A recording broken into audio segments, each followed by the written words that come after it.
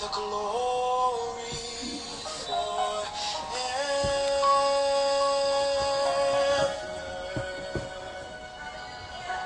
Forever. Just one more time. For thine is the kingdom and the power and the glory forever.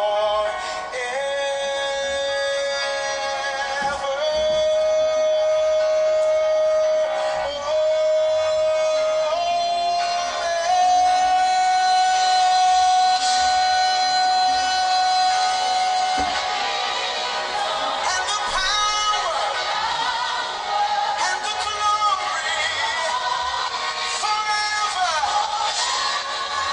forever.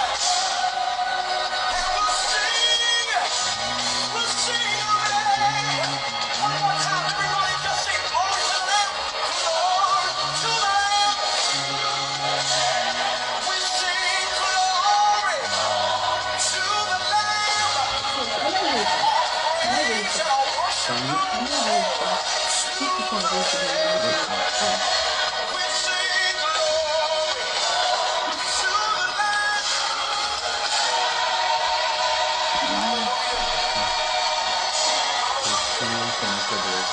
Hallelujah. Hallelujah. I know it has somebody's comments. It's also like Yes.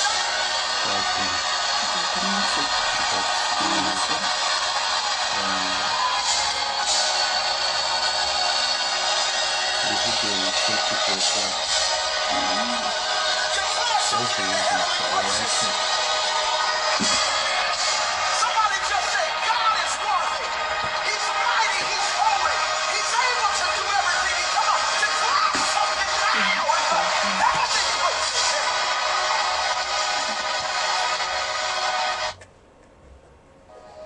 Hallelujah. Salvation and glory, honor and power.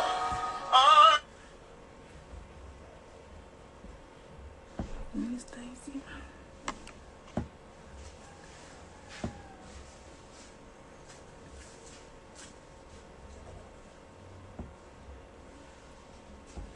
Unto the Lord our God,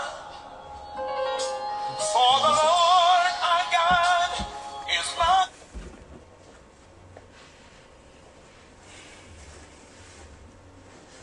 Okay. Hello everyone. Okay, so today is the last day of Sisters Week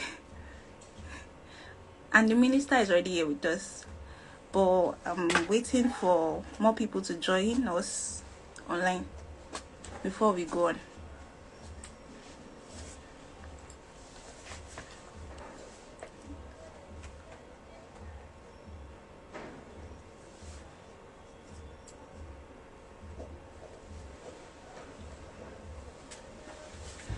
Okay.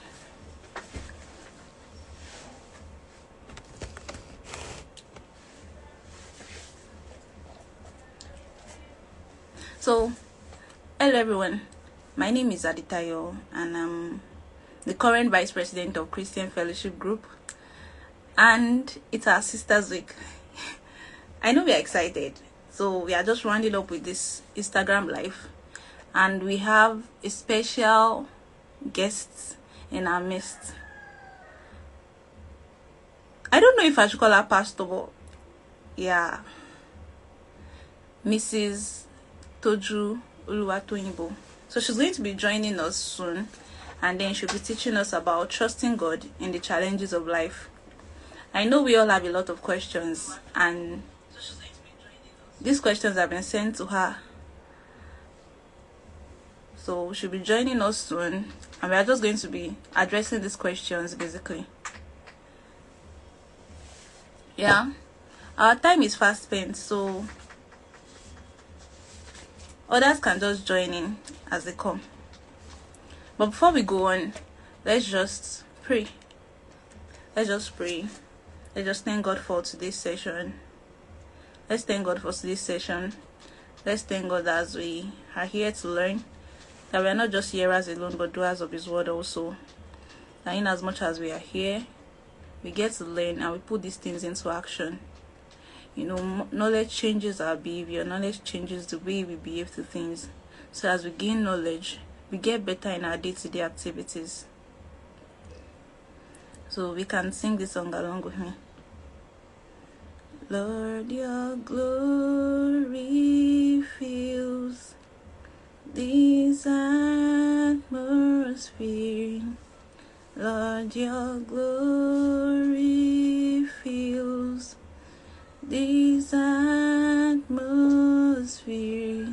As we worship, as we learn, you feel this atmosphere. As we worship, as we learn, you feel this atmosphere. Okay, so in Jesus' name we've prayed. Alright, so I'll be inviting the guest minister to join us now. And I encourage us to please tell our friends to join, that we've started already. The meeting has started. And I wouldn't love the guest minister to come and we are just coming late. Okay, so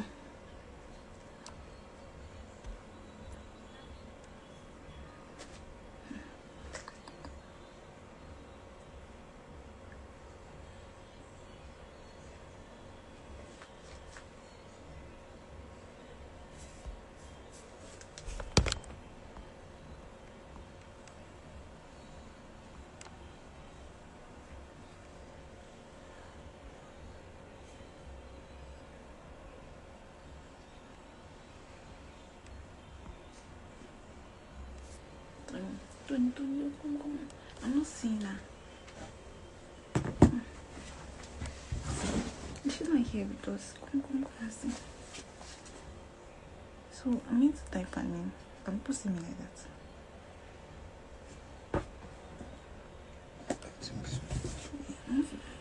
I'm not seeing her name come out. Jeez. I'm seeing it's 3 people.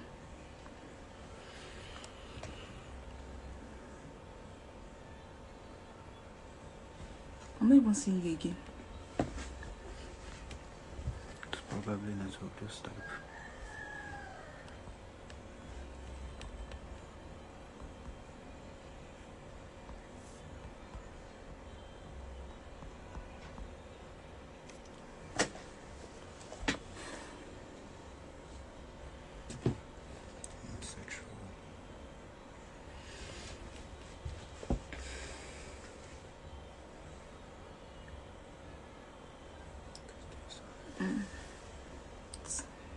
I got it.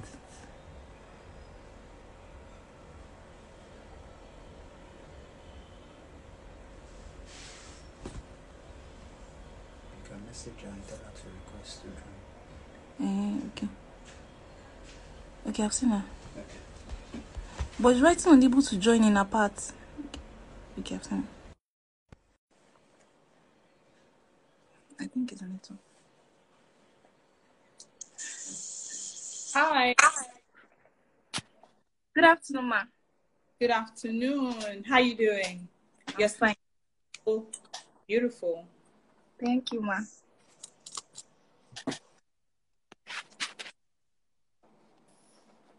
You look beautiful too, ma. Thank you. Thank you very much. Thank you. Okay, so yeah, the meeting is starting now. Okay. And yes. Okay, people are joining already. Let's tell others to join in that we've started. Okay, so we've already prayed, and today we are talking about trusting God in the challenges of life. And then we are going to be trashing our questions. And I trust that after this session, we are going to be able to use these things we've learned in our day.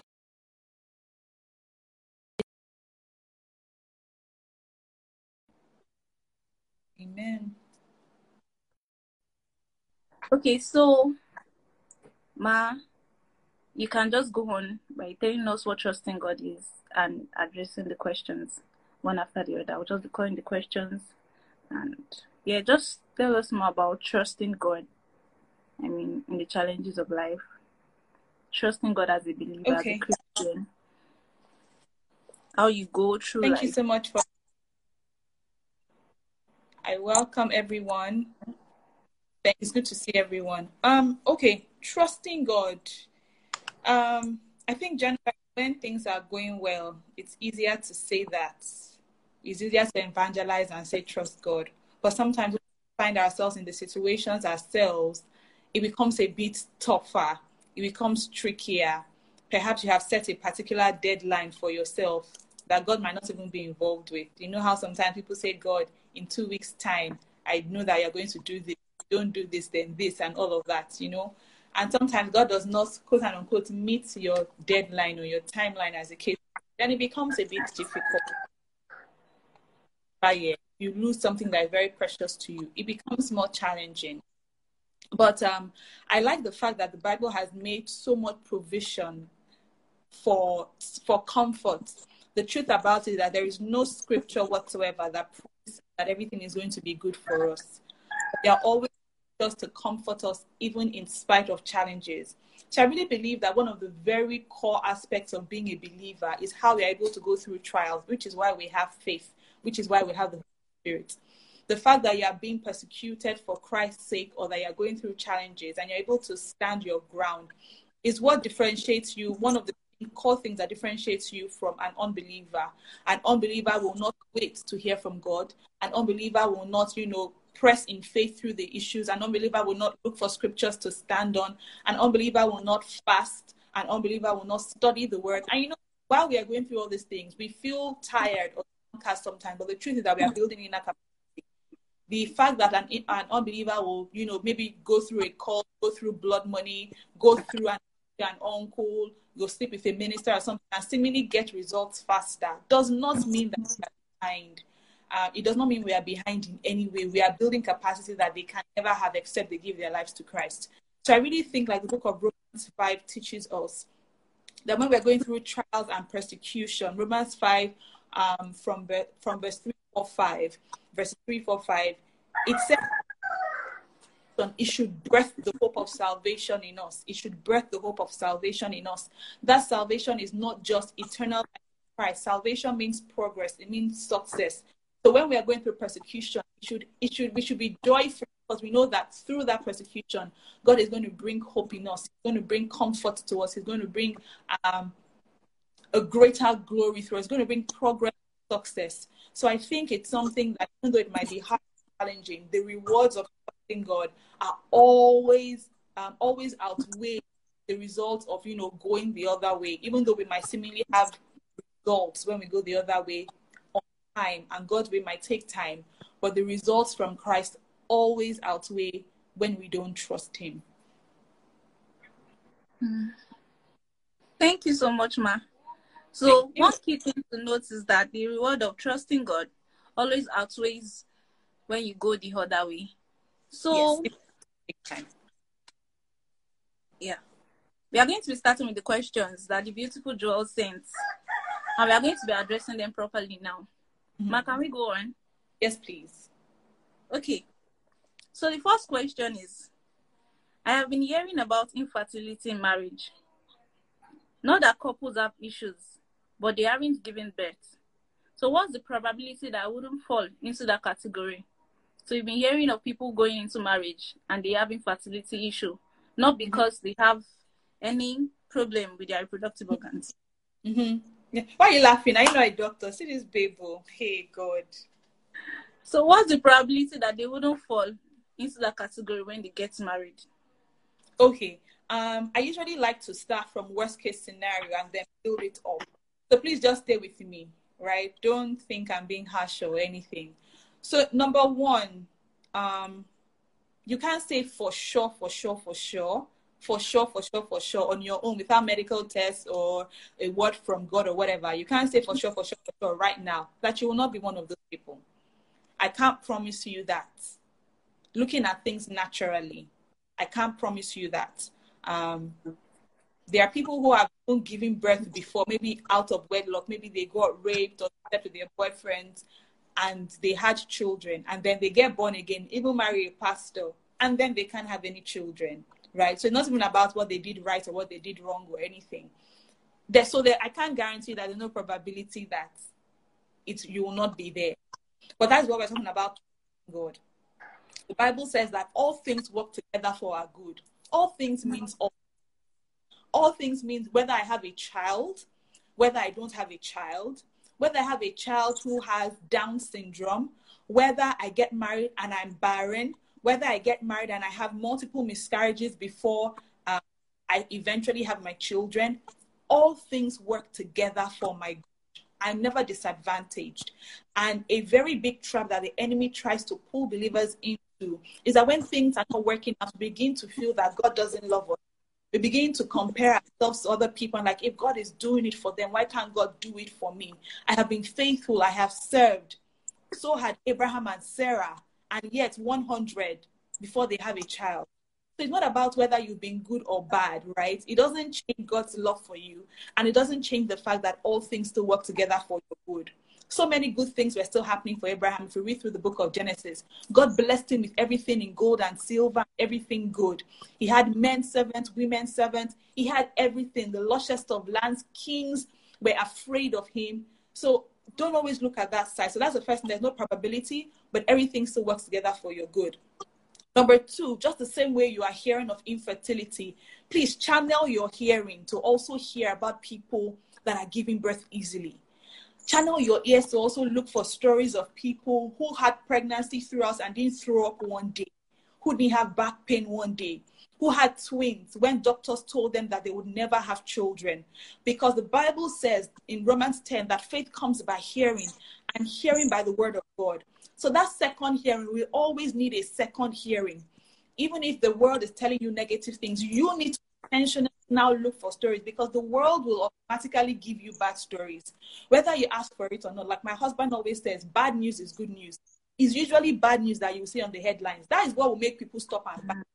They will not be writing good news all the time. People will not really be ginger. They want Insta blog kind of gist, Linda Ikedi kind of gist. That's the one that will break the record. So you need to intentionally go and look for the good gist. You get what I'm trying to say?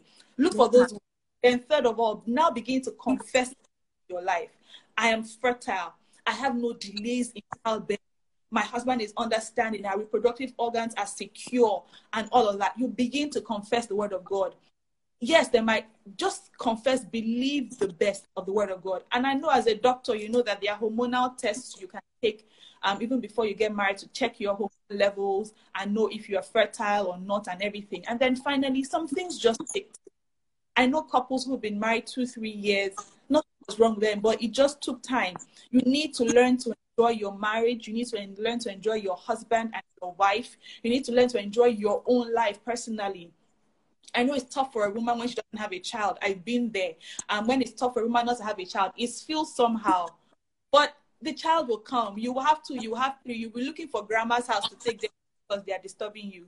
So just enjoy the process up to where you're going. Some things just take time. Listen, another deep thing I want to say before I end this, and this is not really the forum for that. You need to understand that when you get married, you're not married because of children. You're not married because your husband is going to buy you 10 cars. You are not married because you love the way he takes care of you. You are married because you love him or he loves you, and that's a decision. And that love does not have if. Just the way God loves us. It's not supposed to have if. Yes, it's good to marry a man that is sensitive, that is caring and all of that. But that love does not have if. Because if that if should go, that marriage is going to start sinking. So you need to remove every if of loving in your mind. But I'm not going to do that. But that's what I have to say about that question. All right. Thank you so much, Ma. So number one, remove probability. Secondly, all things work together for your good. Thirdly, put your ears down to positive informations. Don't fill your mind with negative things. Yes. And then, bad news is good news. Unfortunately, yeah. All right. So thank you so much, Ma, for addressing that question. Then we'll go to the second question. I wanted to be recording this. can you please send me the link for the IG live when this is over? I wanted to record this on my other device, but I forgot. Oh, So all please, right, I'll ma'am. do the IG live afterwards, please, so I can download the audio. All right, ma'am. Thank you. All right, so the second question says, I am AS and I met somebody that is AS also. Yeah. And you like that person so much. The person is a good person and you don't want to leave the person because of that. So what's the probability that you would get another person better if you leave that person? Because obviously when you get married to an AS, you're expecting the child SS. That's bad. So I know this question comes up all the time, and in one part of my mind, I feel so bad because I know how love can be, and because of AS, you now have to go your separate ways for most people. So it's very painful, and I get it. First of all, it's good to find out these things early. So when you start your friendship or your courtship, it's good to ask these questions early so that you're not too invested in the relationship. Because most times, some people, it's 1 year after. For those people who have sex, I know they are not here in Jesus' name. Amen. It's after they've had sex, they now realize that they are AS. And especially for women, when we've had sex, it's tough for us to leave a guy, especially a good guy, because we feel, oh my God, he has a special part of me. We've shared something very special, right? So it's difficult. So number one thing is to ask these questions early. Please don't ask it like an interview, an exam, or is a do or die affair. Hey, are you AS? Please get it behind me. Not that kind of thing. But get to know the person early before you commit on that level, because it's more painful when you are far gone into the relationship to fast start finding out. Second thing is, when you say he's a good guy, there are so many good guys on the streets. I didn't get married to just any good guy. So do you really mean he's born again good, purpose fulfilling good, he's aligned with your own, where you're going in life? You can see him as the father of your children, helping you in your business and fulfilling life? Or is it just a good guy? Because you don't just need just a good guy, right? So you need to define that. And I want to encourage you. I usually like the story about my friend. She was courting this guy after many years of being single, so many years of being single. And then she starts courting this guy, good guy, and they had done introduction. And then this guy is traveling interstate and he has an accident and he dies. My friend is devastated. She's devastated. It's like, told you, can I find any guy again like this? But please remember what I said the first time. All things work together for our good. God is mindful of us. The Bible says in Romans chapter 8 as well, that not height, not depths, not angels, not demons, not life, not death, not AS, not barrenness, nothing can separate us from the love of God. He's there with you. Hebrews makes us know that we do not have a high priest who is unaware of our infirmities. See, when you are pained about AS, God is pained about it too. He feels your pain. But in the midst of it, he's telling you, I still got you. I'm still going to make all things work together for your good. A couple of years down the line, she starts working at a bank. One thing leads to another. She starts scoping her operations manager. The operations manager starts scoping her. Young, fine guy, tall, dark, handsome. Everything that my friend likes. They are married today. They have 2 children. She can't make 2 sentences without talking about her husband. In my mind, I'm like, now, wow, there was a time it was the other guy. But of course, I'm not going to bring that up with her. She's happy. So you can and you will find love again. So don't hold on to it. Of course, the last part is if you really, really, really feel that he's the one, you're convinced beyond a shadow of doubt, talk to your parents, talk to his parents, talk to doctors as much as you can, and decide what you want to do. Do you want to go ahead and have SS and deal with crisis and the emotional turmoil and everything? God can equip you for that. Or do you want to say, okay, we're going to adopt? Or what do you want to do? There needs to be a plan, even if you say you want to go ahead with it. Don't just say, God will change our DNA. Please, please, please, please. Don't just be like, we'll pray about it and all. There needs to be a plan. And your parents, his parents, medical to be aware. Wow. Wow. The one you're smiling, like this is your question. The way you're smiling at this question. But you really dealt with the question. I mean, it's even affected other parts. Wow. Okay. So, the issue of can God change DNA or not change DNA? Mm-hmm. Yeah. It's good for you to follow these steps before thinking of if God should change DNA or not. Mm-hmm. Yes. I mean, God can do it. He can. But the truth about it, most of these people that are saying, let me not say most, some of these people that are saying God should change my genotype and all, they've not yet prayed for headache. They've not yet prayed for cramps in their menses. They are now praying for genotype, right? Do you understand? So it's possible, but it doesn't happen all the time. A miracle is not what we live by daily. Miracles are supposed to be a daily thing. Our faith walk, our working things out, working out our salvation in fear and trembling, that's the daily process. Miracles are just intervention. So we don't live our life by miracles. We live our lives by the process and by faith. So yes, it can happen. You can pray for it, but have a plan. Have a plan. Thank you so much, Ma. You're welcome. Just a summary. Okay, go and find out early. Mm-hmm. Check out if he's really a good guy. And know that all things work together for your good. God is always mindful of you. Mm-hmm. God can feel what you feel. Yes, he can. And then the next thing is to make our plan. If Yes. you would see the doctor. Mm-hmm. Okay, so thank you so much, Ma. Hope I'm not too fast. No. Perfect. Okay, so the third questions is, I have just been thinking. I hear people leave school without finishing, and they say God called them. If God calls me, I'm not going to go. I wouldn't even answer the call because I can't leave my education. So how do I trust God that is leading me to the right place? So issues of people leaving for school to do ministry without finishing, some 200, some 300 level, and you're scared that what if God calls you to that way, that you're not going to leave, and you just beg God to, that sorry sir, I can't go. So how do you trust God that is going to lead you to the right place, like he's leading you to the right place?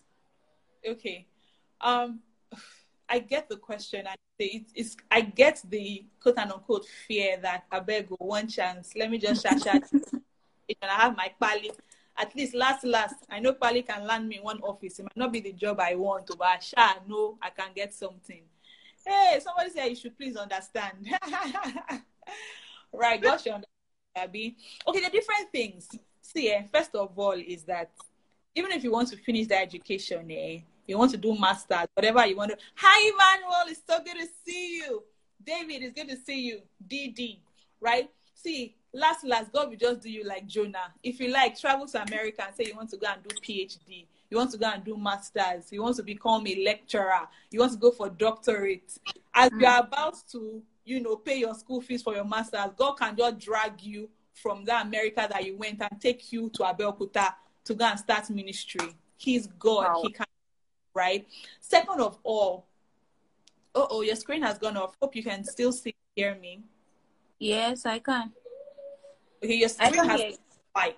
I can't see your face anymore. But I'll just keep on since you can still hear me. There's still people here. All right. The second thing is, the person asking this question, I want to believe that you are born again and you are saved. So if you are born again and you are saved, that means you already have a relationship with God. You already have a talking relationship with God. So when God asks you to do something, he's not going to just force you into it. He might not tell you everything, but he's going to have a conversation with you about it. Come on, when he wanted to destroy Sodom and Gomorrah, he went to Abraham and he had a conversation with him. Do you understand? So it's not a situation where God has spoken. Pack your bag, pack everything and go. Don't question God and all. No, the Bible says, come, let us reason together.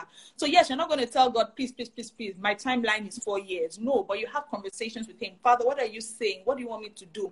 He knows your fears. Like I already said, he understands your infirmity, right? That's why he now says, come to me boldly in the to obtain mercy and grace. So he knows I have a conversation with him. Third of all, we are very much aware that people that did doctorates and came back to Nigeria, wherever, some of them are cleaning bus, some of them are cleaning dustbin, some of them have been in Nigeria now 3 years, no job, some of them are now truck drivers. So there's no guarantee, please, that even when you finish your education, this life is just a pack of cards. At any time, we can fall, right? So there's no guarantee that even if you finish your education, you are now going to land the kind of job that you want, right? So, and like we said before, if God is really your father and you have these conversations with him, if he's saying this thing and you keep feeling the nudging, can you have conversations with people who have also gone through this path? Talk to them. What is he saying? How was this how was the road for them? How did they make it? How were the trying times? How are they doing it now? Don't just be alone, because only you feel, oh my God, it's so big, it's so crazy, I can never do it. But I know people who have been through this path and it has worked for them. So like I always say, don't look at the stories of the bad. Sometimes, a lot of times we see stories of people who left, they did not have jobs, so they now open church. They did not have degree, they now open church. And we know the stories of people who, I'm a pastor and I live on church salary and I don't have any money. I'm a pastor and all my children are going to public school. In fact, my children are not been able to go to school for 3 terms. Those are the kind of pastors some of us know. The pastor that is the same shoe he's wearing from January to December. And I'm not saying there's anything wrong with them, but I know that people in this generation have a problem with that. But see, God, it's not always like that. There are people in ministry, young people in ministry, who left school early and are doing very well. And please, if God is even calling you to wear one shoe from January to December, see, it is better than changing 200 shoes that God did not send you to buy and wear, right? So the main thing is to abolish that fear and have that relationship where you can talk to him and know that even if you run to PhD, like Jonah, God will still catch you and put you inside the belly of the fish, right? I really love the scripture. I can never get tired of it. First John 4:18. Perfect love casts out all fear. Perfect love casts out all fear. Where there is fear, God is not present. And where God is, there is no fear. So when God comes to us, he's coming from a place of love. It's because he's seeing the future. It's because he has a great plan. And it's such an honor to be a part of God's great plan. So yes, it still has to do with work, because sometimes as believers, we separate work, hard work, from the blessings of God. We believe that we are blessed. We believe it in our heart, in our soul, and in our spirit. But somehow it doesn't compute in our head that it is hard drilling work sometimes, right? Those two go together. Revelation, information, and hard work, they all go together. Jesus was trekking from place to place. You people did not give him Lamborghini to drive. And he was right. He was very all right. So I think that perfect love casting out fear, knowing that you can have a conversation with him and talking to people who have been through it, knowing that like Jonah, he will still catch you, and knowing that even if you get to PhD, you might not still blow the way you want to blow. So I think those things will help to address the situation. Yeah, but also, it's not, your education is good. It's good, but if it's really God calling you, then yeah, it's good. It's fine. Then it will have to come from the place of knowing properly if it is God talking to you. Yeah, and so that means you need to have an ongoing relationship with God. If you could hear God about other things, then you can hear God about this one. It's just like relationship. People start looking for a new voice of God when relationship comes out. I want to know God's purpose for my life. I want to know God's will for me. If you've been hearing God about other things in your life, he's the same God. His voice will not change to you. So he will lead you. Yeah. So the major thing is that I think all these questions stem from the place of fear. And our teacher for today already told us that 1 John 4:8 says, perfect love casted out fear. So I believe it's, or you can confirm, but I believe it's 4:18. 4:18. 4:18. So we knowing that God loves us so much would remove the place of fear and every uncertainties about life. Okay. Love is very, very key. Love is very key. God is love. Okay, so can we move to the next question? Oh, yes. All right.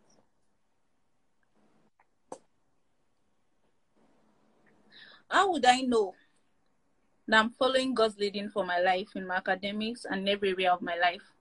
Like, how am I sure that the things I'm doing, is it because I'm having success in them? That's why that's God's plan for my life? Or how would I know I'm going according to God's plans for my life? Okay. I think we started talking about this. Okay, someone has a question here. Okay. If this was the Bible where Jesus came, what kind of life do you think it is? Like private jet, social media address? I think he'd have a good life, because I don't believe that wealth and prosperity and materialism are the same. Wealth, prosperity, and abundance, we see scripture for God wanting us to have that. It wasn't Jesus that said it, but it's in scripture. It was inspired by the Holy Spirit.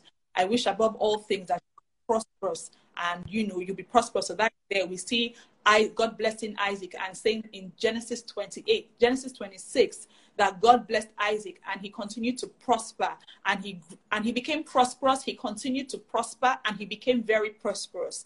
So we see multiple scriptures. Deuteronomy 8:18, it is God that gives us the power to get wealth. He's bringing you into a land flowing with milk and honey. We see in all scripture prosperity. So God has no issue with prosperity. I believe what he has an issue with is being lavish, being unnecessarily lavish, being prideful, being braggadocious about it. Just because the Bible says all things in moderation, right? So I think that's what he has. And when your money does not have sense, when your money does not have direction, when you can't steward the money in a way that is going to bring God glory at the end of the day. So by all means, if you're a person of means and you want to buy a private jet, I have no issues with it. Even if you're a pastor, I have no issues with it. As long as your money has sense and direction and you're going to steward it.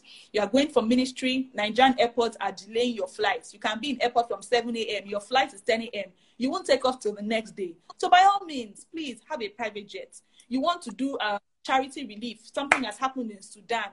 Yeah, we don't really have people we can trust fly within 24 hours. If you have a private jet, you can fly relief material within 24 hours. So if a private jet is necessary at that point and you have the means, by all means, I have no issues with that. So I don't know if Jesus himself would have done it. I don't know.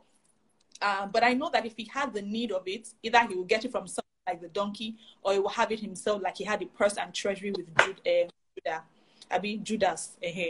Yeah, that's what I think, Emmanuel. What do you think? All right, sorry, so let's go back to your original question about how do I know I'm in the will of God? Okay, this is a very popular question, and I think I already touched on it. And it stems from that place of your daily walk with him. It sounds very cliche, but that is just honest truth. Your daily walk with God. That's something we used to sing when we were growing up. Read your Bible, pray every day if you want to grow. That's just the truth. The food that we eat physically is what makes us grow in the physical. The books that we read is what makes us grow in our intelligence and in our academics. The Bible that we read is what makes us grow in our spirit, right? So if we have that daily walk with God, we go through our Christian disciplines. And when we go through our Christian disciplines, not as a ritual. Okay, thanks, Emmanuel. I see you agree. Right. If you have any comment, you can share as well. So those Christian disciplines, not one that we do when you say we want to fast. We'll be fasting, we'll be checking clock. Once it's 6 o'clock like this, we just down Eba, down pounded yam, down Fanta. I'm like, what's going on here? That's not the kind of fast that God has ordained according to the book of Isaiah. So when you are fasting, for example, you must have time that you study the word and you are, so that's what you are meditating. Otherwise, what are you about? Even if they tell you that the prophetic word for the year is extraordinary leaps and bounds, or what, it won't land on you. It's never. You can't cheat God. So you need to meditate on it. You need to secure time to pray. And hence, when you now break, you can break with whatever you want to break with. Then we can know that you are growing sincerely when you are studying your Bible. You don't just study your Bible when it's Sunday morning, or when you are the one bringing the word next school. You don't just do that. What other Christian disciplines do we have? Giving. What other Christian discipline do we have? Evangelism. These things, they mold our lives. They bring us closer to God. They make us more conscious of God. They make heaven feel as if heaven is in our house, right? So if you don't carry out these practices regularly, it will be difficult for you to hear when God is speaking. You will not know when it's the Holy Spirit nudging you. That's when you start saying, I don't know if it's my mind. I don't know if it's my mother's voice. My mind told me, something told me to, something said, When you go through those daily practices, so don't put yourself under pressure. That I like to say, don't put yourself under pressure to say, am I in the will of God? Am I in the counsel of God? No. Read your Bible, pray every day by day, step by step. Remember that blue band advert? Day by day, step by step, growing stronger, day by day. Just keep pursuing it. The Bible says that if you walk in the spirit, you will not fulfill the lust of the flesh. So the way you do not fulfill the lust of the flesh is not by binding and casting the lust of the flesh. That is good. But a better way to deal with the lust of the flesh is to walk in the spirit. So as you're walking in the spirit, going in the spirit, praying, studying, meditating, meeting with fellow believers, worshiping, once you are on that path, studying, evangelizing, reading your Bible, waking up in the midnight hour to pray, as you are walking path of the Spirit, the lust of the flesh cannot be on that same path. So the way to break the lust of the flesh is not to focus on the flesh. I will never do it again. 21 days breaks a habit, so they say. I will not do it again. I break all my secular CDs. It's a lie. Even if you break it, you will go and download it again. So it's not walking in the Spirit, being conscious of Christ, the author and the finisher of your faith. So as you walk in Christ daily, you are more conscious of him. You are more aware of him. So you will know when he's the one or you. So don't put yourself on that pressure of, God, is this your will? Is this your will? No. As you're going daily in him, you are growing in him. He knows you, you know him. And it's just a fluid lifestyle. The Bible says that the Holy Spirit bears witness with us that he is our Father. You will have that witness in you. It might be a knowing, it might be a scripture, it might be an encounter, it might be someone else coming to meet you with a prophetic word, but God will speak to you. So don't put yourself under pressure, okay? Yes, ma'am. Hey, I just saw my pastor joined. Oh, sir. Good afternoon, sir. It's so good to see you. Oh, my goodness. Wow. Tammy from Germany, it's good to see you. Thanks for joining in. I'm so honored, Dr. K. Thank you so much. I'm so sorry, darling. You can go on. It's fine. My pastor just joined too, so yeah. Wow. Is this P. Ejimba? No. Is that who? Kenneth. Sorry. Pastor Kenneth. Pastor Kenneth, sir, thank you so much for the honor. Thank you so much, sir. Yeah, thank you so much, everybody. Predecessor, I can see Afraid. OS, my brother, thank you for joining. Thanks for joining, guys. Thank you for joining too. Okay, so from what she said, like, I remember the Bible passage that says that our steps are ordered in his word. So as you fellowship with him more, you get to know God's plan for you. And it comes with spiritual growth. Yeah. Thank you so much, Ma. Can we proceed to the next question? Yes, please. Okay. Well, okay. If God's people die, if Christians that are good die, they die suddenly, not because they have one sickness before, we just hear that they die. How am I sure that God is going to keep me from falling sick or any other strange sickness? How am I sure that it's not be later in future and then I'll just hear that I have this disease? How am I sure that God's going to keep me from falling sick? I think we've answered this question on another question. Yes. So I'm going to try to be briefer about it, but just kind of do a recap, especially because of people who were not here before. But I won't spend too long on it because we've already answered this question. It's in the same category. Okay, let me start this time with confessing the word. God has promised you with long life, I will satisfy you and show you myself. Psalm 91. So take that in. The Bible has promised us that healing is the children's bread. So take that one in. Stripes and healed. Take that one in.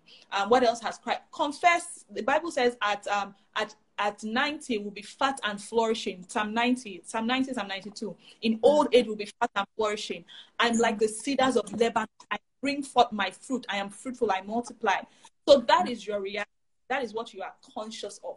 The life of God. I have the life of God in me. I have the spirit of abundance in me. Right? That is your first consciousness.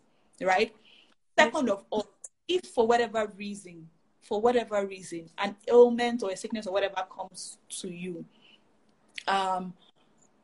you still trust God even in the midst of it. You don't now say, Jesus, this is the end. My great-grandmother died of it. I heard that Uncle Lagbaja died of it. I heard that Sisi Kike died of it. This is my faith. There's no cure for this thing. No, you don't. You don't go down that route. You keep confessing the word of God. Because, Peter was locked and forgotten in prison. He was going to be killed. But prayer was being made for him consistently. Right? And then the angels came and he was released. Same thing about Jairus' daughter. Jairus' daughter was dead. She was dead and God brought her back to life. So there's still hope. The Bible says in the book of Job that at the scent of water, a dead stump comes back to life.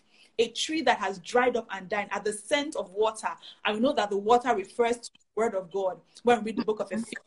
At the scent of water, that dead stump, there's hope. it begins to get wet, it begins to get water, the water begins to go to the root, it begins to come up into the stump, into the stem, and then the tree gets life again. So even if it's the small faith you have on that sick bed, stir it up. You must stir it up. See, it's not over for the believer until God says so. It's not over that it is over. I always say that the fight does not go to the stronger person. The fight goes to who is willing to stay the time. Because even though my opponent might be stronger, if I keep on going, if I have tactics, I keep on, conserving my strength. That is why if you want people that run marathon races, they don't start by picking heavy race to show off that they can run. If you start picking race heavy, before you get to 50 meters, you'll be tired. And people that have been, conserving their energy, jogging, they will overtake you. Just the same way in the spiritual realm, people that are doing prayer meeting, those 9 hours prayer meeting, you notice that for some people, especially growing believers, they will start,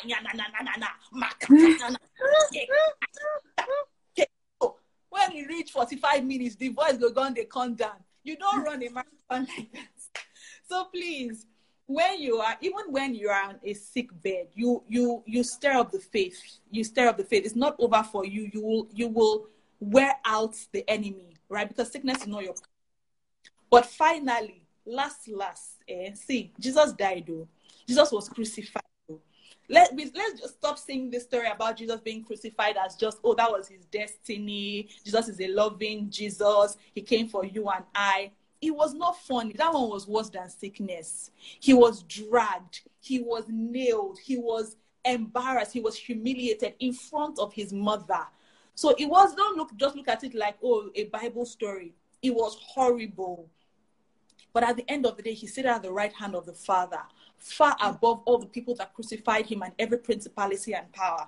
Glory. So that is, I'm telling you, that should be our consciousness, that even if we die in this mortal body, we are going to greater glory. I mean, we've listened to testimonies, we've listened to videos of real people who have been to heaven, and they legit do not want to come back. And when they come back, it's like, oh my God, how am I back to this kind of earth? So last, that is not your portion in Jesus' name. But if it happens, just know that you are going to greater glory. We transit as believers. We don't die eternally. We transit. It's just a transition. Go from here to there. It's just painful for those of us who will still be alive because of your face. But the person over there, if you are balling, you are really enjoying yourself. No corona, no Nepal, no bad roads, no freezer spoiling, no armed robbers and all of that. So whichever way, as a believer, whichever way you win, you always win. It's just a privilege of grace. We always win. Amen. Amen. We always win. I mean, don't be myopic in your thinking that, okay, if I fall sick, what if you have healing? Exactly. There is healing for the sick. Yeah. And then Pastor Toju talked about Pastor. I'm not saying you should leave this pastor. My name is Aaron. You can call me LT. Okay, yes, that's fine. So LT talked about confessing the word of God, and then that's a very crucial part of our Christian life. We should confess what we want to see. Even in salvation, there is confession. Yeah. Confession of what you believe, and then you see it. So, and you should know that you have the life of God. Very good. Elisha's dead bones raised the dead. So there's hope for us. I really like that comment. Sorry, I just wanted to read that. So trust God completely, even in good and bad times. Yeah. Okay, Ma. Can we move to the next question? Yes, we can. Wow. I think that's the last question. Okay, I was going to ask how many more questions are there, because it was seeming like we are getting to the end. Okay. So that's the last question we are going to be rounding up with. So, Ma, you can take your time. No problem. What else? If we are done, we are done now. But what we'll just do, if anybody has any question they can ask, or something they want to share, or something you want, then that's good. All right, Ma. Okay, so the last question. Sometimes I think about my academics. I feel like I'm not doing enough like I should. I'm not doing enough like other people. I think there is connection error. Okay. Ma, can you hear me? Okay, I think we're back. Yes, Yeah. I can. Sometimes I think about my academics. I feel like I'm not doing enough. Like I'm not good enough. And when I think of what it takes to finish this course, I feel I can't achieve it. Like it's hard. How do I trust God that is going to help me pull through during my stay? And if that's actually God's plan for my life. So this person is actually Yeah. having the freedom, and she's thinking that because the time seems long and she might not be able to finish it, and probably that's not God's plan for her life. Probably she should just change or something. So she needed an advice. Okay. I want to assume this person is in medicine, studying medicine as well. Or that might be an assumption. Tricky one. When I was in school, I was failing a lot. I won't even lie to you. And it's not because I wasn't smart. I went to Unilag, by the way. It wasn't because I wasn't smart, but it was because because of the way I learned. So I learned better in a smaller circle. I learned better one-to-one. And we know Unilag, that's almost impossible. Because you come into a class, you're 100 and something, almost 200 in a class, and people are standing outside and all of that. And as weird as that's my sound for some people, it just didn't work for me. I just can't learn at the same rate every other person is learning from. I want one-on-one, I want to write, I want to highlight, I want to do this and that. And, I'm not the one that lecturers will come, they will teach for 2 minutes and say, come and buy a handout. It just wasn't working. And I never stayed on campus. So I didn't have the privilege of all this tutorial and all of that. Hi, Titi. It's good to see you. Tamira, it's good to see you. Very, very. You just jabbered me. So I know that I was failing, not because I wasn't intelligent. Throughout secondary school, apart from math, I was doing very well. Primary school, I was doing very well. So it might be the system of education in Nigeria. Because I know if I had gone to another school, I don't want to mention it, I know I would have blasted. If I went abroad, I know I would have blasted because the system will work better for me, right? So it might not be that you are studying the wrong course. It might be sort of learning you are going through is not your type, is not suited to you. Number two, the fact that something is hard does not mean that it's not God. The fact that something is hard does not mean God is not calling you there. Like I already alluded. Yes, I told her I like her smile, so that was the first thing I said. So, like I said before, Jesus was trekking from place to place. We just read those stories.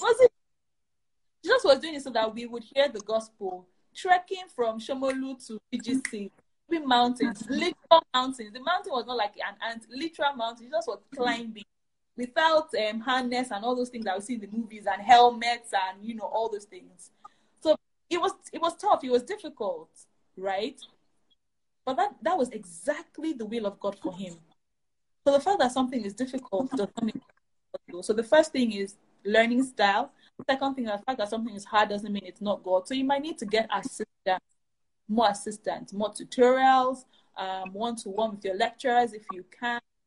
I don't know if people do deferring semesters in Nigerian schools. If you feel you need more time, fine.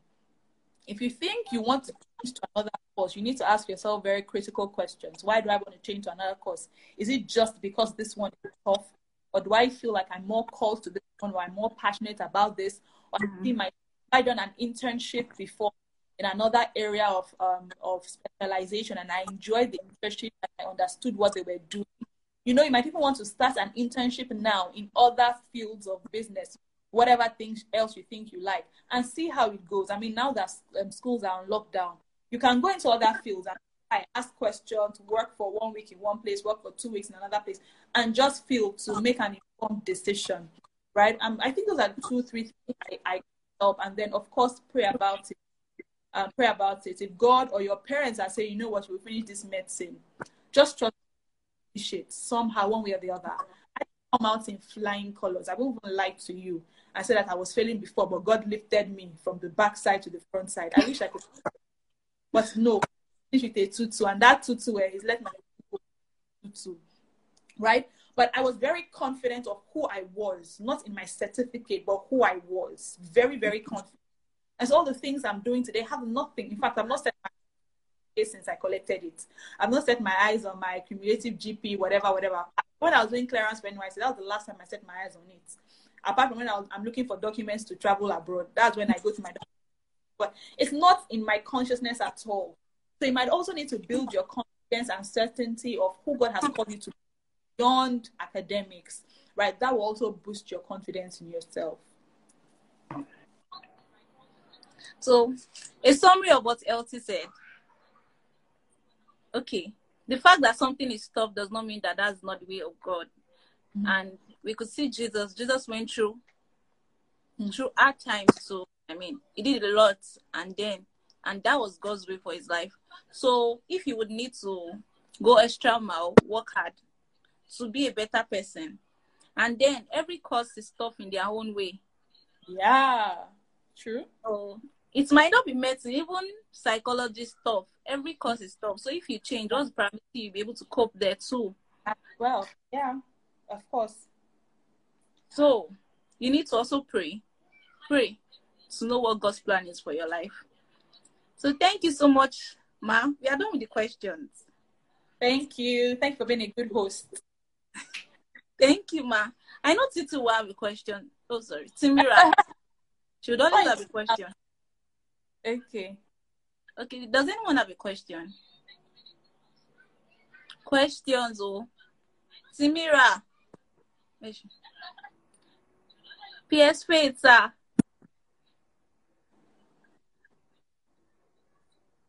Okay. You're echoing. I think okay. Oh, someone else is with the phone around you. Yes. Okay. Okay, I think there's no question. Ma, do you have something to encourage us with? Question here from... Okay. You know what? I'll answer your question, but let me quickly share you. I have a book. I have a book called 0 to 10. Yeah, okay. I've read it. Yeah, I know who has the book. Yeah. It's called 0 to 10. 10 reasons you might be wrong about Mr. Right. So I talk about 10 avoidable mistakes that ladies make time and time again.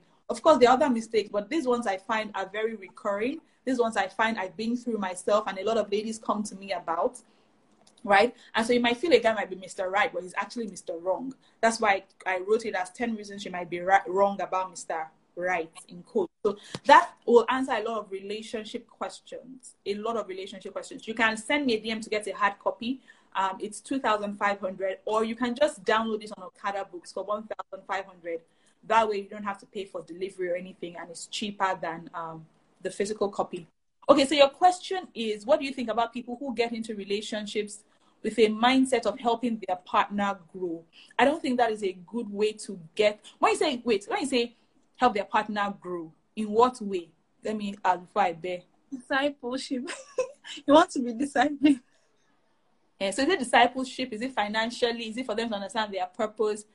I mean, someone who has attained a level of understanding, getting to settle down with someone who just got saved and doesn't know, okay, yeah, dangerous. Yeah, so I don't really advise that. I think what a person needs when they just get saved is a lot of discipleship. And you cannot do that in mixed environments of romance and feelings and emotions and dates and that. The person needs to focus and become grounded. And you don't need to get into a relationship to disciple the person. They can be the person's friend. You can be the person's mentor, right? And do that. Whereas the person needs to know how to set boundaries and how to grow and depend not just on you, but on themselves, and the Holy Spirit in them. So I don't think that's what they need. That's not the first thing that they need. Even people that are saved, when they break up, we don't advise them to go straight back into another relationship. Themselves, they need time. Talk less of who is just coming into it. The person really needs to be grounded in so many other things that will now be helpful to him or her when they come into a relationship. Yeah. So, Ma, if those two people are already in a relationship, we advise them to break up. So I can learn. I would. I would, because especially if the person just got saved, there are a lot of habits and traits that the person might still be battling with. No, yeah.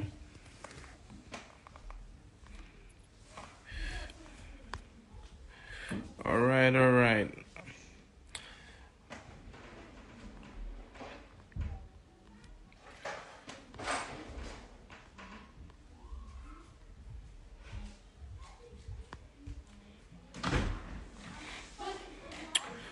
Okay.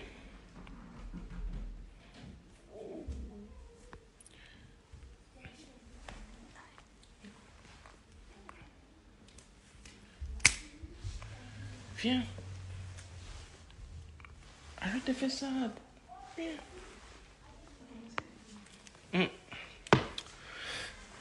All right. Sorry. Instagram cut me out. Let me bring my guest again.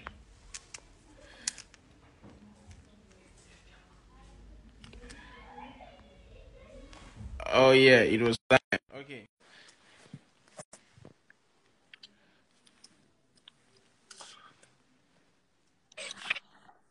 Sorry, Instagram. Yeah. Yeah. All right. Okay. So well, okay. So you know, the children. I think the children needs the attention of their parents. So we'll definitely try to round up now. But I just have two more questions to ask. Two more questions. Um. With regards to interracial marriages, I actually have a cousin right now who is in Canada and wants to get married to a white lady.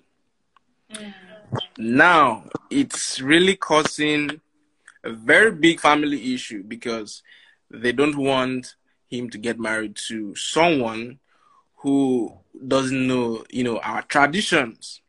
So, how do you deal with such a family issue? I mean, it's very deep right now. They said they want, someone who has lived in Nigeria or who is, from the East as well. Someone who knows, the things that we go through, and someone who can continue with the traditions. And then their fear is, if you get married to this lady now, we'll rarely see you come around. You won't have investment in your country. Your children will not, they will not have, they won't feel, how would I put it? They won't be educated in our with our traditions. So how do you deal with such a family issue? Because I've been speaking with him for a few days now, and we are still, discussing possible solutions. But at the end of the day, how do we deal with this issue? Because it's very big right now. Very big one. Ordinary, even same culture, same Nigerian, but different tribes. Already problem. Talkless of overseas to get married. Okay, I'm a small girl in this matter, but let me just say my 2 cents and let's see. It's on two sides. But let's rest the younger people now, the couple. The person might even be older than me for all I know, but sometimes for us as young people, sometimes we too used to, I don't know whether it's bare or just want to do what we want to do. And I'm not saying don't have your own choices or your own preferences or your own convictions, but you also need to be aware of where you are coming from. Now, when I say okay, you must marry marry the person they are saying, but be conscious and aware and alert of, okay, what's your family like? What are their intentions? How has the marriage been going in your family generally? Because really and truly, it can be a bit weird or awkward or strange for you. Suddenly, everybody has been doing tradition. You now say you want to marry white woman or white man, which in itself is not necessarily bad.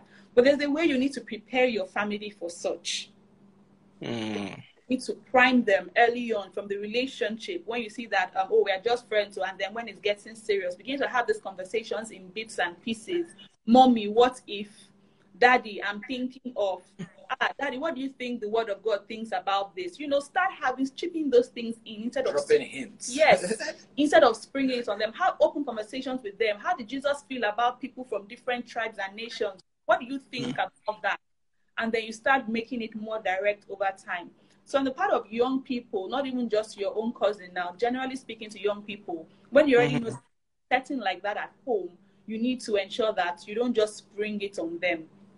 Number two is, if you're really sure that this person is who you want to get married to, staying true to your roots is a good thing. Is a good thing. So this person you are going to be married to should also be willing to some extent to be able to accommodate your traditions. Yes, you are going to be married, you're now one with the person, but doesn't mean you should throw your family away. So is this person opening to traveling home, every other year or once a year or something? Can the person learn a few words in your language? Is the person ready to, wear native attire as well? And so that you just don't become alienated from your own family, because like the Bible says, God has put all of us in families, and he's put us in families for a reason. The role of your husband or your wife is not to take you away from your family. It is not. Come one, yes, I know that there are boundaries. Yes, I know that, you have your own culture now, but do not take your spouse away from their family. If not for the family, you wouldn't even have the spouse in the first place. So the least you can do is to be grateful by showing up at some family events, speaking language, eating starch and banga, and all of that. Kind of things are also important. On the part of the parents, we need to find out, what are you really afraid of? It's generally out of love and out of concern. Maybe we just need to direct the love and concern a bit. What are you really afraid of? Is it that this person is a cultist? Is he going to shrine? Is he doing rituals? It's really not that. So if this person is actually a believer, can you still hear us, George? Yes, yes, sure. If this person is actually a believer, we know that in the spirit, there is no male or female, Jew or Greek, Yoruba or Igbo, all of that. So if we see people first as sons and daughters of God, then it's easier to navigate. All right, and one of the things I learned from my husband's family is that if there is any debate like this, getting someone who is older, respected in the family, that believes in this kind of marriage, to talk to the elders in the family that, mommies and daddies, this thing can actually work. Or someone that they respect or they believe in, either a pastor, someone can help to, speak for your cousin. I think he tried. There's one of my uncles is very, very open, very, very open man. I think when he spoke with my auntie, that's my cousin's mom. As of now, what I'm hearing is she's not picking his call again because she feels he's supporting the guy. In fact, my dad even called me and said, see, you can date, if you want to date 10 white people at once. It's none of my business. But when it comes to marriage, don't bring anyone to the house. So they are so bent on the fact that the person must at least be a Nigerian. So I mean, it's they're not the ones going to live in the home with this husband and wife. That's the thing. Hi, God That's help the us. thing. So I think a lot of and prayers prayer. The Bible says that the heart of men, the hands of God, and He turns them in any. So yeah, that's true. I hope your cousin is prayerful and born again. No. That one said him and church, they are like this. So his face is I don't know who will stand for him now, but I wish you people the best. I don't even get strength, sir. I'm still standing for myself. My start finish. All right. So George, I mean, we should talk in the DM. Yeah, you would definitely talk in the DM, but I'll definitely say introduce you to somebody in about a few minutes. No, now just to introduce, just introduction, Okay, something like that. All right, but okay. Another thing is this. Please, how do we deal with infidelity? It's a big issue now, very big. I think it's one of the biggest issue right now. Infidelity in relationships and in marriages. How do one deal with a man who is cheating? I've read a lot of stories of women who say that their husbands are even so confident in telling them that they have girlfriends outside. So in fact, I read one woman's story and she said, I think she was unhappy with some things and she denied him sex. And the man told her well, if you can't give me, I'll just go outside and get it. And he left the house. So this thing is very big. So how do you deal with these issues? It's very sad, very, very, very sad. And in fact, part of why I'm saying that is, so over the last few days, I've started looking at this rape. There's a rape thing going on now, rape awareness. Yes. So I'm trying to study and see some things. Last night, or earlier this morning, I was on a BBC article. And that BBC article said that a lot of women, I can't remember the percentage, it's like 1 in 4 women have been sexually abused. But a lot of men don't even interpret rape as rape. That because I'm coming somewhere, I know your question, right? Yeah. No, definitely. This issue of rape, is the last thing I have on my book. I just wrote it down now. We need to talk about it also. That because the picture of rape is one aggressive person has come, sometimes has a gun or a knife or something. And so when they tick the boxes in their minds, usually an uncle or pastor or doctor or family member or neighbor, and the person never fits a profile of a rapist in their minds. Because it doesn't fit that definition of a rapist, they don't call it rape. Right. There's that one. Then there's the other one of, they call it is it cognitive dissonance, where there's cognitive dissociation. Yeah, that first one is cognitive dissonance. Dissociation, which this guy is about to rape the woman and she's not fighting back. In counseling people, I've actually had people tell me that was what happened, and they're like, it's not rape, but it's rape because what happens is the subconscious mind automatically shuts down so that it can survive the process. Yeah. So it's almost as if, because I don't fight back, I'm not in it, my mind has temporarily left it. It's a transaction with my body. It's less painful because I don't have to. Are you following what I'm saying? Yeah. So because of that, there are many women who have been abused, but they don't still see it as. And then there's the final one of denial, which is they know it happened, but yeah. So there was something I wrote a while ago where a woman in her 40s, but many people reached out to me really, but there was a particular woman in her 40s that said to me, when I read the article, I was like, oh, okay, so I've been sexually abused and I didn't just think about it. Wow.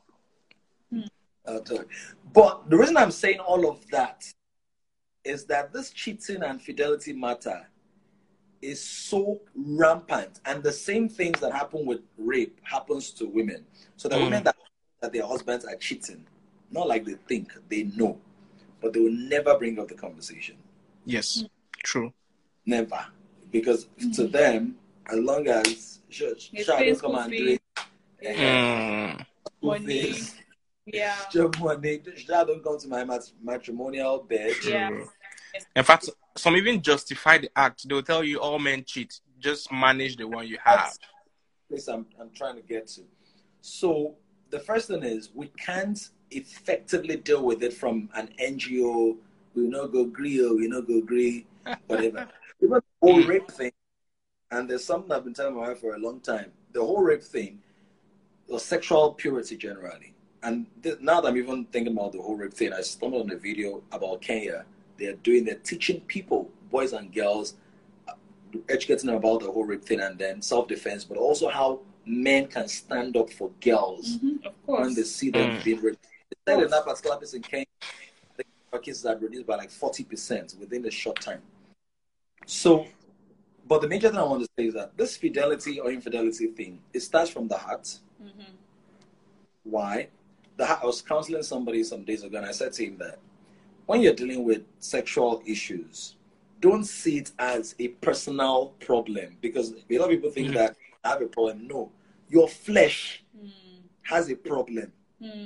Are you in that now? The dynamics are different, because if you're saying I have a problem, then you now feel like I don't have the power over it. Yeah. You see the way the Bible teaches about put off the old man, put off the flesh, subdue the flesh. He's trying to tell you that you are not the raging passions of your body, which means the holiest person in this world is going to be tempted to have an unclean thought. It may not be sexual. Most people, when they're in their teens, 20s, and 30s, is sexual. But that's the least. In fact, that sexual one is the. Let me say why is the least of it? Because when you're 40, 50, you start dealing with envy, jealousy, regret, bitterness, pride, arrogance. So to deal with fidelity, number one is the heart must be subjected to God, to the Holy Spirit on a regular basis. That's the heart of the matter is. The matter of the heart is the heart of the matter. So the heart itself must be subjected to the Holy Spirit. Once that is done, the tolerance for that thing is so low, right? Which means that you can literally begin to pick up foul spirits in places without anybody telling you. Because the prince of this world is coming. Jesus said the prince of the world is coming. True. That's why the Bible says they said to him, this man has a demon. Why? Because a prostitute woman was around him and he didn't repel the person. So they said, this guy must be enjoying, he must have a demon. And Jesus didn't say, oh, devil can never catch me. He said the prince of this world is coming. But he has nothing in me, which means I've dealt with this thing personally. Okay? Paul said to Timothy, flee youthful lust. Timothy was a bishop, was a big boy. But we're saying to him, flee youthful. Let's not go into so that one is each person should take care of his own stuff. Now, God forbid, but if my wife ever has an issue with infidelity, God forbid, she's never gonna do it. God forbid. Hey, yeah, I can. No. I can just imagine. But the first port of call for me is not going to be that she did it. The first port of call for me is going to be that what gaps did I allow grow so wide in the spirit, because there are bonds that keep you together. The first level is a spiritual tie, because what makes you married is that what God has joined together. So the first level of joining is a spiritual joining. God joins people together. I believe I'm joined to her. There are not too many people, but there's some people in my life that I believe I'm joined to. Maybe for ministry, for destiny. Some of those joints might be rocked or might not be as on point. But I feel like I didn't just walk into this person's life. This is not like they say, who do you want to be your mentor? Who do you want to be your best friend? Then you now think, there's some ways in which God can measure your life's journey. Yeah. Again, the journey can expire. So don't know what you feel like. Not marriage, but I'm saying other things. Other relationships. So first, for my wife to cheat, I've left a gap in the spirit. Maybe I'm not covering out with prayers. Maybe I'm not picking up signals in the spirit. Maybe maybe I took things for granted. Number two is the emotional aspect of it. Because there's an emotional tie where if somebody's going through stuff, you can pick it up. Yes. If you're really close to people, what's up? There's something. Are you fine? Are you okay? So for me, one of the reasons which I do it to my wife is, what are you thinking of? What's in your mind? I don't know. Like that? For the love of God, what's that? Like soul check. And it's not every time I'm asking that I've sensed something. Sometimes I've sensed something. Sometimes I've not. It's just a routine check. It's like you don't have to, what's the word? Fall ill before you have Fall ill before you do medical check. Yeah, and number three is physically as well. That means that have I become so deplorable and detestable? Or have I just allowed that space? Because as a gardener, I need to be around her. You can't garden a distance via Zoom. Sorry. You can't garden. You can't tend the garden via Zoom. Yeah. You have to be present. Yeah. So for me, I'll be angry, disappointed, upset, whatever, but I'll look at those three things, first. And then we'll have to now look at reconciliation. But for me, fidelity is not a reason why especially if it's a one-time thing, at least in this, with understanding I have now, maybe years ago, just carry a little bit. But because I understand that whatever the enemy does, that's not the end of what he's trying to do. So you don't give him room. Do you understand? Fidelity is fidelity in the marriage. That's not the end of what the devil is trying to do. is trying to destroy the marriage. So all the purposes of God connected to that. Boom. The children. Yes, the children. So, I'd rather swallow it in, except it's just, it's You know. Well, yeah. I think now that you've mentioned it, something came to my mind when you mentioned the physical. I just wanted to hint on this before we still bring it back to the closing one, which is on the rape issue regarding the recent rape that has been. In fact, I read one yesterday. Another girl was raped in the church, and yeah, I read one yesterday again. Another girl recently was raped in the church. I think it's still in the same city, either in Edo or so, but was raped. And after that, she was killed, and she was killed by machete. So I don't really know. I didn't read in depth, but so I would like to conclude the whole session with that issue of rape, you know. So, but before that, let's briefly talk on this issue of, of sex. People like to avoid that. I don't know if it's a crime. I don't know if it's an abomination, but people rarely talk about sex. Now, a lot of people have talked about the need to be sexually compatible with your partner. You know, some people have said some people have high libido, some have low. High cannot marry low because, in fact, I read one very funny story. The man divorced the wife. Okay, it's the woman that divorced the man because she said the man was always asking for sex and she can't continue like that. That the man would prefer to have sex than to eat. So it was that bad.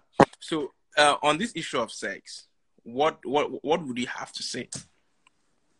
Okay, let me start. But I want to say, I know this is not the time or place to talk about it. I just want to say something. So my husband has mentioned those 3 things, that he will check himself as a good and responsible man. That have I left gaps? So he's not necessarily saying it's his fault that I cheated. No. Mm-hmm. That's not what. Some people, you might do all things right, and the spouse will still cheat. So don't get into a safe place of I was the one that allowed it. It's my fault. That is wrong thinking. Rape happens because of the rapist. Yeah. Yes. Yes. It happens because of the cheater. Cheating happens because of the cheater. So it's not to do. I just wanted to say that.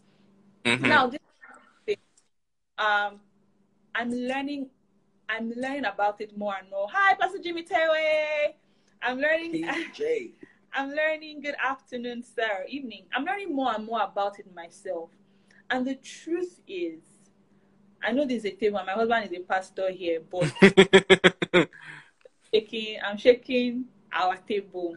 I think about it because I've grown up in church for a long time myself, and going through premarital counseling. Funny enough, my premarital counseling, I did 2. One of them was quite good and graphic, but I don't feel like generally, and also on the topic of sex, but I don't feel like in church, at least even at the level of premarital counseling, that we talk about sex and all the angles of it. So most times, young ladies, let me speak for us, we come into marriage and we have faulty or low thinkings about sex. There's the part of sex is dirty. I told all my life that don't allow a man touch you, don't allow a man touch you, don't allow a man touch you. So it's going to be very difficult. This is something I've heard in my head over and over again. And though I know I have sexual urges, though I know I'm attracted to this man, the reality is that when it comes to the your body is not going to be so fluid for some people because of some subconscious conditioning. There's the angle of they're not even taught what to expect. The only thing they tell you is that if you're a virgin, blood will show on your bed. I was a virgin and there was no blood on my bed. Imagine my shock that day. I'm like, Jesus Christ, my husband would think I've been sleeping with people. And different things about sex. Even right now, I'm learning that love languages and sex languages are not the same thing. I always used to think love language, then I'll get into bed. But I realized that my husband can speak my love language from today till next year, and I might not still want to have sex until I started learning my sexual personality. You know, so there are different things I think we need to learn about sex. And relationship, building into courtship and marriage. Learn about it before your mind can actually be prepared for it. So there's the angle of self-sexual awareness. Of course, we do not believe in testing to know if you are compatible. No. But I believe you can be personally, sexually aware about yourself, and then your spouse should, or I don't want to say partner, but the person you're in a relationship with should also be sexually aware about yourself. I know as you're coming closer to marriage, you can start talking about these things, right? Do you want sex? You don't have to go too graphic, so you don't tempt yourself unnecessarily. But how important is sex to you on a scale of 1 to 10? What kind of sexual personality do you have now that you know that there are different types of personalities? If I'm this kind of personality and you're that type of personality, how are we going to bridge the gap? Have discussion about it as opposed to having the actual sex. Because if you not have the actual sex, now, first of all, you've disobeyed God.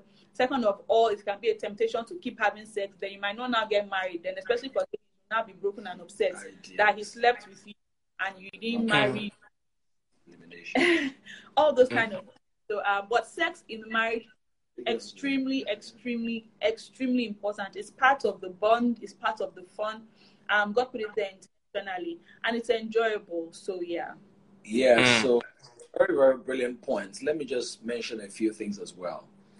The truth about the heart of this thing called marriage, in fact, life, is self-denial. Yeah. And let me tell you what I mean by self-denial in relation to sex. You can know your sex personalities. You can know everything. You can, and you should really, You can know how to get an erection in 0.01 seconds. You can know how to erect things with your erection. You can know all of that, okay? Yeah.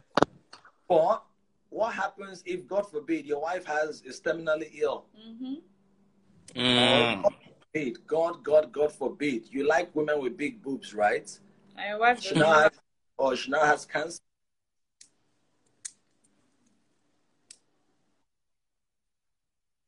And that was the criterion, the deal maker for you. What happens if that is they have to cut it off. And they have to cut it off. What happens there? So I think that we should look at it from even the whole sex thing. When I'm learning, I should be learning not just about how to make myself feel good, but I want to serve my spouse the best way I can. It should not be, I think that many times people ask that question from a personal thing. I hope the man know how to do and well, make you choke me well, Sorry, she's having a face. Graphic, right? You get what I'm saying? So many times it's very me-centered. And the challenge with me-centered sexuality is that it opens the doors to very, very, very many things, okay?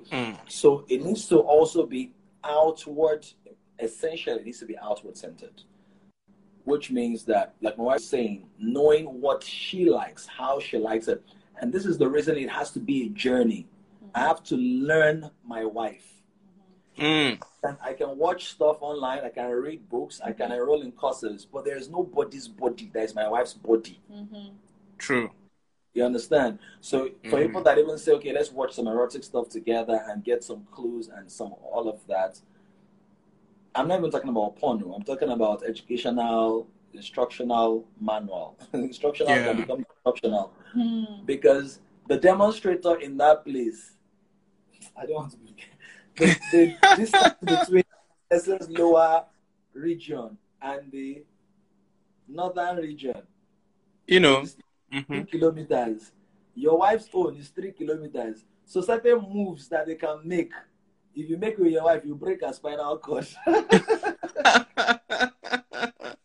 the point is self-denial, then a journey, which means that in a relationship, like my wife said, ask questions. But I'm going to give women a tip, for women especially. When you are close to getting serious, try your best to ascertain whether he can, whether he can stand. Okay. Very necessary. That's another cause frustration. The person needs to be able to stand. You can't check whether the seed is potent or not, but you need to be able to. And how do you do it?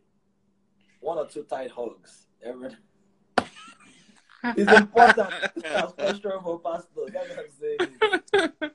Yeah. Go ahead, sir. Yeah. So just try. Hug the person well. The person might feel like, why are you hugging me so tight? Nah. No, just not all the time. But you need is important. Because at least in believers say don't talk and all of that. But it can be fun of the person. So Instagram has proven. Interesting. What Instagram. Hello, I think the network. Instagram cannot take it anymore. Wait, okay. You know what? I'll bring you on again. Let me. I think it's the network. Like,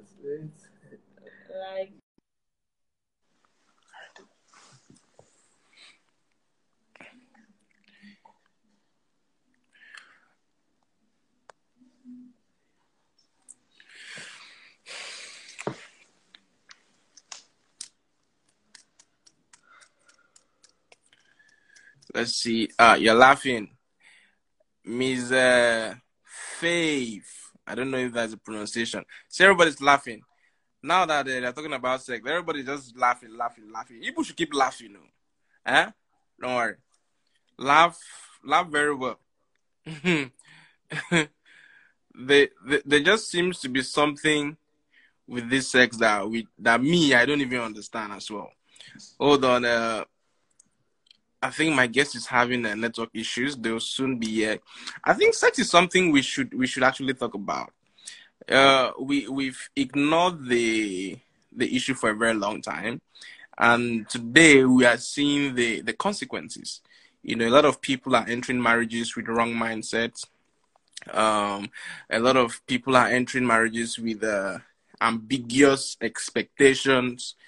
You want to be flinged up and down like you're flinging singlet. Meanwhile, you marry someone that can't even lift 2 bottles of water without, doing. So it's something we should talk about. And I'm glad this came up. We're trying to connect. My guest is connecting. I think. All right. So we are here. Yeah, someone said, I think we should normalize sex talk, because in the African setting, when you mention sex, it's like you're saying something abominable.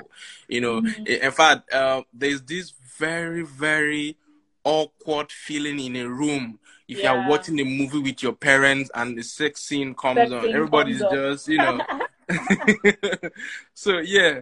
Like I was saying before you guys joined, it's something very important we need to talk about.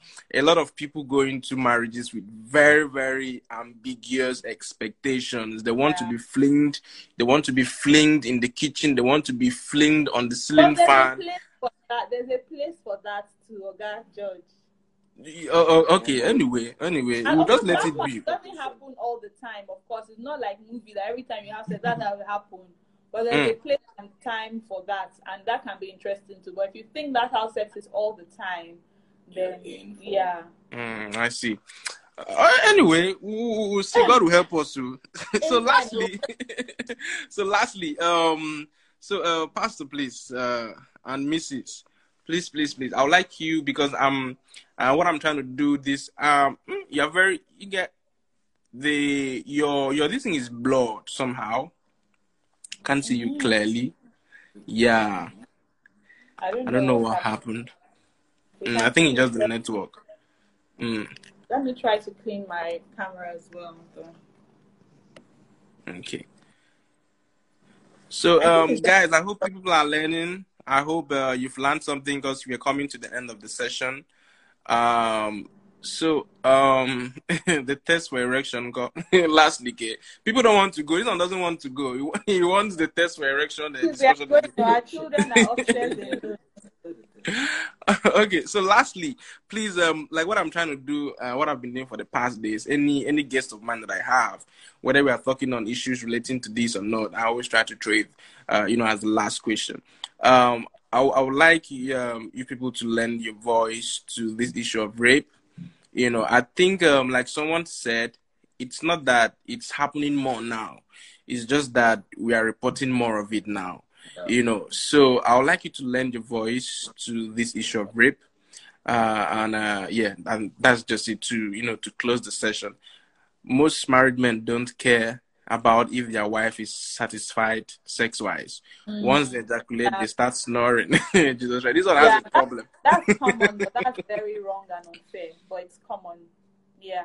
Okay, on the issue of rape, I know I did a post and thinking about having conversations with my friends, thinking about my past life, we all realized that we had almost been raped or sexually harassed at one point or the other.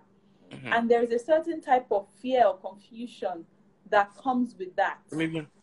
And I'm thinking to myself that if just the almost rape or the possibility of rape could cause fear, dysfunction, confusion, paranoia of some sort, causing one to look over their shoulders, how much more when it's actually happened to somebody?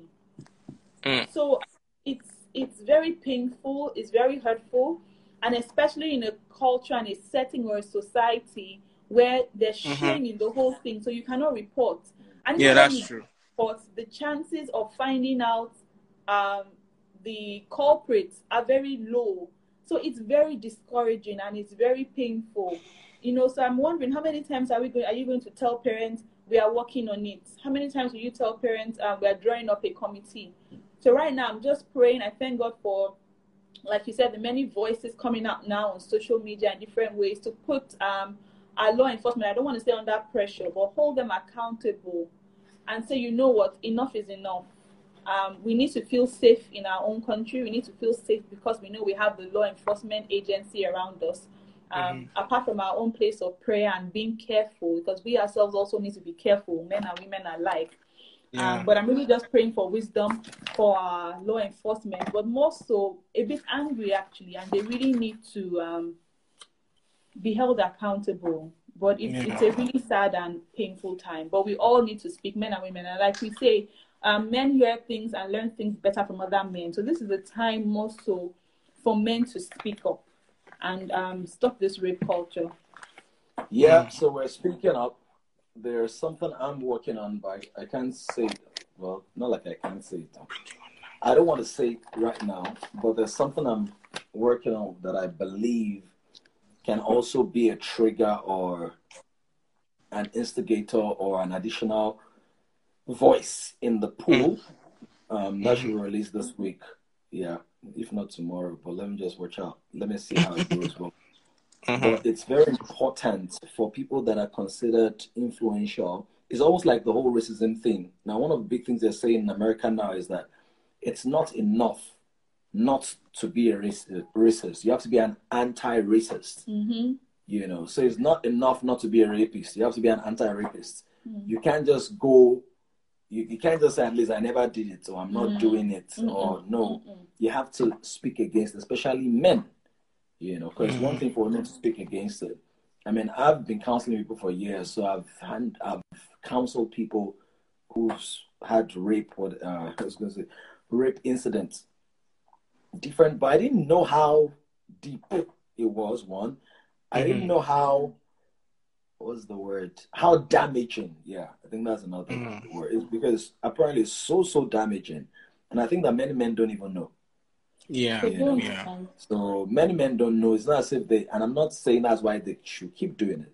I'm just explaining, it's like when I tell my son, don't throw that mug on the floor. In his mind, it's like, okay, Daddy said I shouldn't throw it, but he doesn't know that throwing the mug on the floor does not mean you're just breaking a mug. It's like you're taking part of my sweat from the floor. One. Number two, you're likely to cut yourself. Doesn't know that if he cuts himself, you've disrupted not just the day. There has to be hospital visits, spending time, passion, emotion, energy. So when you don't know the degree of impact, you take things for granted. So the thing is, a guy can have sex with a girl. There are guys who've had sex with girls, and they will see those girls and not remember them. Now, for any woman to get that point, that means she's a real whore, a prostitute. Most women can remember the names, It's the the time. places, and the times they had The sex. birthmark of the guy's private parts, everything. Just said now, a man can have sex with his wife. Now. As in, the moment all the hormones wear out and is done, Yeah. he moves on. Women are not like that.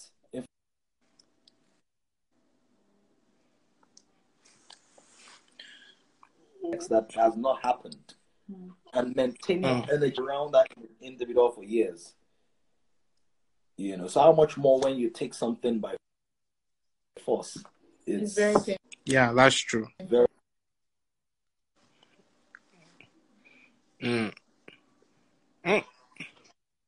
Who have raped people before will now begin to understand what they did because they didn't know. Yeah. Weekend, and if she didn't want to sleep with me, why come to my house? The whole That's lot, true. but yeah, in a nutshell. Yeah, great. I mean, so before you go, I received one question here. The person said, what happens to a woman whom her mother-in-law supports her son's marriage financially and tries to control the marriage, leaving the woman to feel bitter and dumb? Okay. Actually, no. This Sister Abigail, I know her, so maybe we can discuss in. I know she probably knows the answer to this. She just wants almost 2 hours now, so She wants to keep us on this live session. Yeah, I know my children are actually upstairs alone, so we'll need to go. But it's something that I can discuss in the DM. Like I said, I'm sure she knows the answer because she's the relationship coach. Don't worry, I see what you're showing me. I see. Hi. Hello. Thanks for coming. Yeah. Thank you for having us. I know she just wanted us to learn, but yeah, we can discuss and maybe exchange posts or stories in our Instagram about it to enlighten others and also learn ourselves. Yeah, true. Yeah. Oh, well, today has been very enlightening. We've spoken about so much, and thank you so much, Pastor. Thank you so much, Mrs., for joining us. I mean, it's been a great one.